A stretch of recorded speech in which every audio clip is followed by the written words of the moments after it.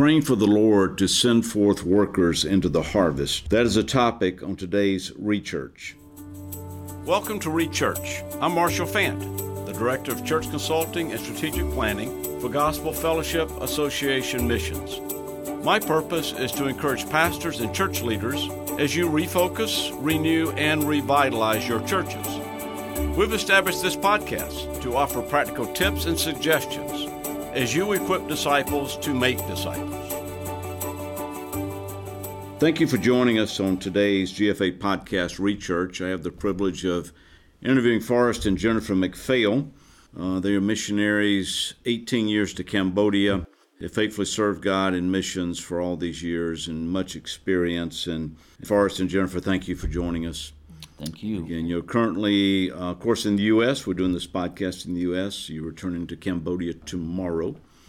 You have one child. You leave back here in the States in college? That's right. And 3 in Cambodia. So I know that's another topic in itself, how to prepare children on the mission field to come back for school, right? Another whole topic. We're not going there. But first, we were talking about, I know your burden is to see more workers coming into the field. So you want to start with just reading the passage, the challenge there for our topic today. This is Matthew 9. He said unto his disciples, The harvest truly is plenteous, but the laborers are few. Pray that the Lord of the harvest would send forth laborers into his harvest. Amen. All right, so let's first just talk the philosophy of laborers. We know in 2 Timothy 2:2 that we have the pattern there of those teaching Paul, Paul teaching Timothy, Timothy teaching faithful men. So generation after generation, we are, as pastors, to identify men, women that we can invest in, that they would go and bring forth fruit as they become a disciple. And I think a vibrant church ministry equips disciples, Ephesians 4:11-12. So for us as a pastor, your responsibility is to equip believers for the work of the ministry. And as they're doing the work of the ministry, it's our prayer that they will become a worker in the ministry. Is that a fair way to put it? Yes. All right, so you're in Cambodia. About how many people in Cambodia? Well, it's a country about the size of the state of Missouri, with 15 million. 15 million, okay. So just general numbers, how many would you say unsaved, unchurched of the 15 million? I mean, these are big numbers, I know, but just 98%. So 98%? 99% plus unchurched. Okay. So roughly 1% are believers, if we can just use those numbers. Okay. So you've got 99% of the people that live around you. Unsaved, don't know Christ. The eternal destiny is going to be hell because they don't know the love of Christ. So how do you and Jennifer begin to pray, strategize, partner with others for God to send forth laborers? What are some things y'all do? To encourage people stateside or on the field or? Yes, yes, and yes. First, stateside. Let's talk about stateside first. Well, first of all, stateside, we are very burdened to have people praying for us. And because of that, we take our prayer letters very seriously. We pray over our prayer letters. And we want those prayer letters to be used of God to stir up people to pray. Okay. And that's a major part for us is our prayer letters. And also staying on top of correspondence with people when they are burdened and want to pray and want more specific information to get it to them so that they can pray. All right, so as you're praying and you're seeing God answer prayer, give us an illustration of how God has answered prayer with workers that you had mentioned earlier. For instance, God raising up laborers. When we went to Cambodia, obviously we were very burdened for Cambodia. It's a wide open mission field, and we were overwhelmed with the need in Cambodia when we got there. But we were also very burdened for Thailand, which is next door. And Thailand has, I believe, 66 million people and is one of the most resistant places in the world for missions and has been for a long time. Buddhist country. We prayed about whether the Lord would have us switch fields from Cambodia to go to Thailand because we were that burdened for Thailand, but we knew God wanted us to stay in Cambodia, so we started praying that God would send forth laborers into Thailand. My brother-in-law took a trip with me to Cambodia to look for some housing for our family. Is your brother-in-law a pastor, missionary, layman? At that time, he was directing a camp in Kansas called Amazing Grace Baptist Camp. Okay. And he had gone to school to study missions, but the Lord had never directed him as to where to go. And so he went to Cambodia with me to look for housing, and I talked to him a lot about my burden for Thailand. And God now, were you used talking that. or were you preaching? I'm just curious here. Both. Okay. And praying. All right. And when he went back to the States, he and his wife came to the conclusion that God was calling them to go to Thailand. And God used that to call them to Thailand, and they've been in Thailand now for how many years? 11 years serving God. So praise the Lord for that. Wow. All right, so that's just one instance of answers to prayer. Okay. Another? Yep. Missionary Jim Hayes, he was a missionary in Thailand, and when Cambodia opened up, he went straight into Cambodia, and in Cambodia began to pray that God would raise up 5 families to come to Cambodia. And he was earnestly praying, him and his wife, for 5 families, and God raised him up. Through his prayers and through his specific influence, 5 families came to Cambodia. Now, were you one of the 5? We were one you of were them. One of the 5. Wow. We were one of the 5. And here we have a man who was burdened for a specific number and prayed that way, and God brought him. And then by the time we were coming, he went back to Thailand. Wow, so he really prayed himself out of the country then. He went into the country, prayed in workers, and he went back. So we've got the theology of praying for workers. So as you pray through this and you see Cambodia and in Thailand, all the countries around you, how were you not just so overwhelmed with the numbers and the enormous task?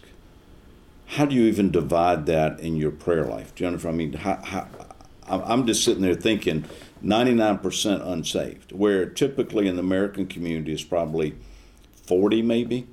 Mm-hmm. Okay, but I'm thinking 99 out of every 100 people, that's the mission field. How do you even begin to, use the word divide and conquer, where do you start in such a field that's so white unto harvest? It's true. It's very overwhelming. I think each time that we go back, there's a period of time, it almost takes adjustment to be able to handle the weight of that, almost an oppression that you feel from the great need. And then when we come back here, it's probably good for our churches to understand that we have a bit of a shock when we come into our churches here. A lot of us feel very emotional when we realize how many people there are here who have the gospel and how many people there are there who need the gospel. Right. And sometimes we don't understand why God's not thrusting out more. Do you ever get angry when you go into churches? And I mean, I'm saying that in a spiritual sense. Okay. Well, do you ever get a little? How frustrated do you get when you see churches you're in with people who have the knowledge and the understanding, but are doing nothing with it? There is that sometimes, but so I remember. What do you do to guard against bitterness or anger? Or I'm just talking reality here. Okay. Moving on to the next topic. Okay. Well, let me share a different experience with you. I remember being in a missions conference in Singapore. There are a lot of Christians in Singapore and some really good churches, some big churches in Singapore. And we were at a missions conference, and I was one of the main speaker at this conference. And I remember coming out on Sunday morning to face this congregation, and I look across this congregation, there are like 500 people. And my immediate thought was, there is not a single congregation in my whole country of Cambodia this big. And most congregations statistically would be like 3 people, 5 people. And a lot of times not even a man, just a couple of women and children. And I just wept. I couldn't speak. I was just overwhelmed by the fact that I was standing in a place that had 500 born-again believers, and that where I serve, there's not one like this exists. And that it does get overwhelming sometimes. But something that is used of the Lord to encourage me is the constant thought that God is doing a lot of things in this world that we're not aware of. And God is using more means today than he's ever used. And God uses all of his people, no matter how weak and messed up we are, no matter how messed up our message even is, he is still working and using all of it. Each one of us is one little tiny piece. Wow. And God is working. His plan's a whole lot bigger than us. And to remember that keeps us in perspective. He's the Lord of the harvest. He's the Lord of the harvest. That's right. All right, expand on that a little bit. He is the Lord of the harvest. I mean, Jennifer, you picked up on that. So one of y'all go a little bit further with that phrase, and maybe, I'm not sure I've ever really thought of it that way in my mind. I always think of the other way. The harvest is so great, where's everybody? But you just said something very good. He is the Lord of the harvest. On the mission side of it, we do see that there are waves of interest in different fields, and it does seem to change from time to time. And maybe even as we look at history, we can see that God worked more in certain countries at certain times, and it's just obvious that he's the one in control. There's this intersection of God's sovereignty and man's responsibility going on here in this matter of prayer about the harvest as well. All right, so in our remaining time, what are some things, Forrest and Jennifer, you would say, all right, first on the American side, what are some practical things pastors can do, missions committees can do, churches can do, in order to prepare the heart of future workers, both male and female? What would be some things that maybe have stirred your heart, or you've seen hearts stirred as you have tried to cast a vision for missions and ministries? I would say two things. First of all, if your church doesn't have any real prayer meeting, you have no hope in this topic. You might as well just stop listening, because it is the corporate prayer meetings of the church that move the hearts of the people. If God's people aren't praying just in general for their own ministry and one another in a corporate sense, in a real sense, in a concentrated sense, in a prayer meeting, then how are they going to mobilize to pray for missions? How can they pray for the greater harvest in the world if they're not committed to praying for their own, where they are? All right, so in the corporate prayer meetings that you have been in, that you would think energize people's hearts in order to pray and go, what were some of the common factors? I know it's not a program. This is the moving of God. I'm not trying to say we do A, B, C, and therefore we get D. But there is a spiritual atmosphere, right, that generates heartfelt prayer that honors the Lord. What were some things you have seen in churches or on the mission field that help prepare people for this type of prayer in order to pray for the Lord, as Jennifer said, the Lord of the harvest, to prepare and send people? Is there anything in particular that comes to mind? I think that when we've been in churches where I would say they have a culture of prayer, where if you're talking to somebody and something comes up, people in that church are very likely to say, let's pray about that right now. Those tend to be the churches that have very real. So you would call it a culture of prayer. Certain churches have a culture of prayer. And I was rebuked years ago as we replanted a church, and one of our deacons came up and said, Pastor, if this church is going to do anything, it's going to begin with prayer. I said, well, Roger, what do you recommend? I mean, help me here. He said, we need 24-hour prayer chain on Saturdays for 30 minutes slots. I said, Roger, we don't have 48 people in the church. He says, I know that. He said, I will personally volunteer for every 30-minute slot somebody doesn't take. And back in those early years, I mean, Roger was up most of the night praying. That changed the culture of our church. When we got a hold of that, and several men and women in the church learned that type of prayer. And I confess it didn't come from me, it came from one of our men in the church. And I rejoice. But that's what you're talking about, that culture.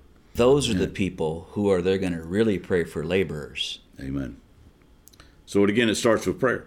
Yeah.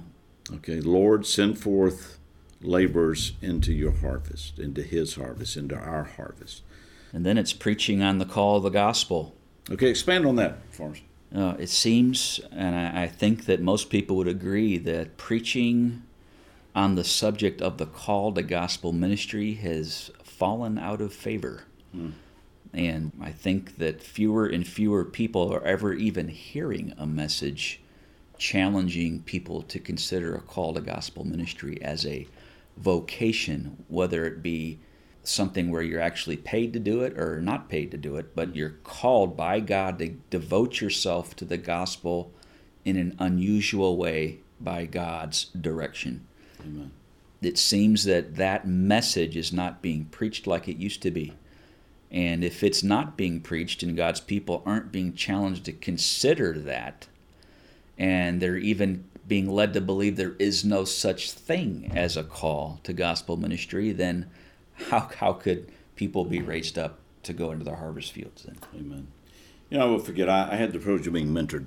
After I came to Christ as a college freshman, a man named Charles took the next year before he went off to seminary and mentored me.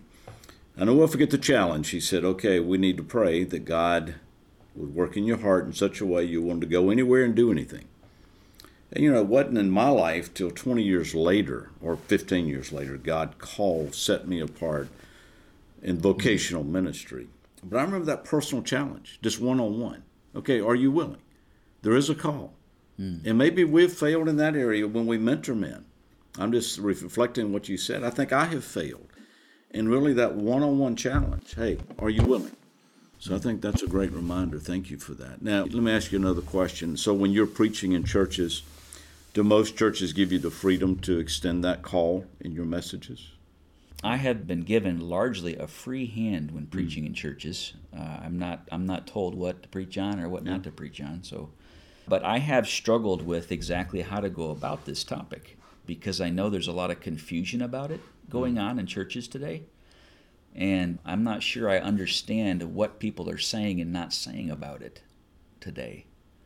And so that has caused me to kind of back away from it myself till I get a better understanding of... Again, my observation, I'll have you comment on this. I think so much reactionary because you and I both started seminary with, I don't know, in my MDiv class there were 10 and 5 finished. So I think that at one time there was a culture of if you were really a Christian, you're going to be in vocational ministry. When there were some godly men who out of guilt may have tried to go to seminary and realized in reaction to that, guys have quit giving that strong call. But I think there's an overreaction. I think we as pastors need to rise up and say, here's the need. Have you ever determined, again, this is an interview with you and I'm doing the preaching right now, but we need pastors and missionaries to ask point blank, have you been called? And if not, are you ready? Would you go? But I think there's also that personal mentoring and then the public challenge. So I appreciate what you said. Okay, anything in closing here? Lord, send forth laborers. So you're in a country of 99% unbelievers. And the fellow that was answered prayer when you went prayed for 5. And so I think the challenge is it goes back to prayer and a vision of what God could do. Jennifer, any closing comments on that? You said it? Forrest? Just do it. Do it. Again, if you'd like to get in touch with Forrest or Jennifer, be sure and email me. I will pass it along to them. My email address is mfant@gfamissions.org. And as always, I want to thank Sarah Hartwig. Sarah's the one that puts all these things together and edits out all my mistakes and others' mistakes. So, Sarah, thank you for your ministry to us. I pray that the GFA Rechurch podcast is a blessing to you. If there's a topic or something you would like for us to discuss, if you please also would email me, that would be a great blessing. Forrest and Jennifer, thanks for being with us. And I trust God will bless your ministry and God will truly send forth laborers to be with you in Cambodia. You're listening to Rechurch, a podcast of Gospel Fellowship Association Missions. If you would like more information about our ministry or how we may assist you and your church, visit us at gfamissions.org/consulting.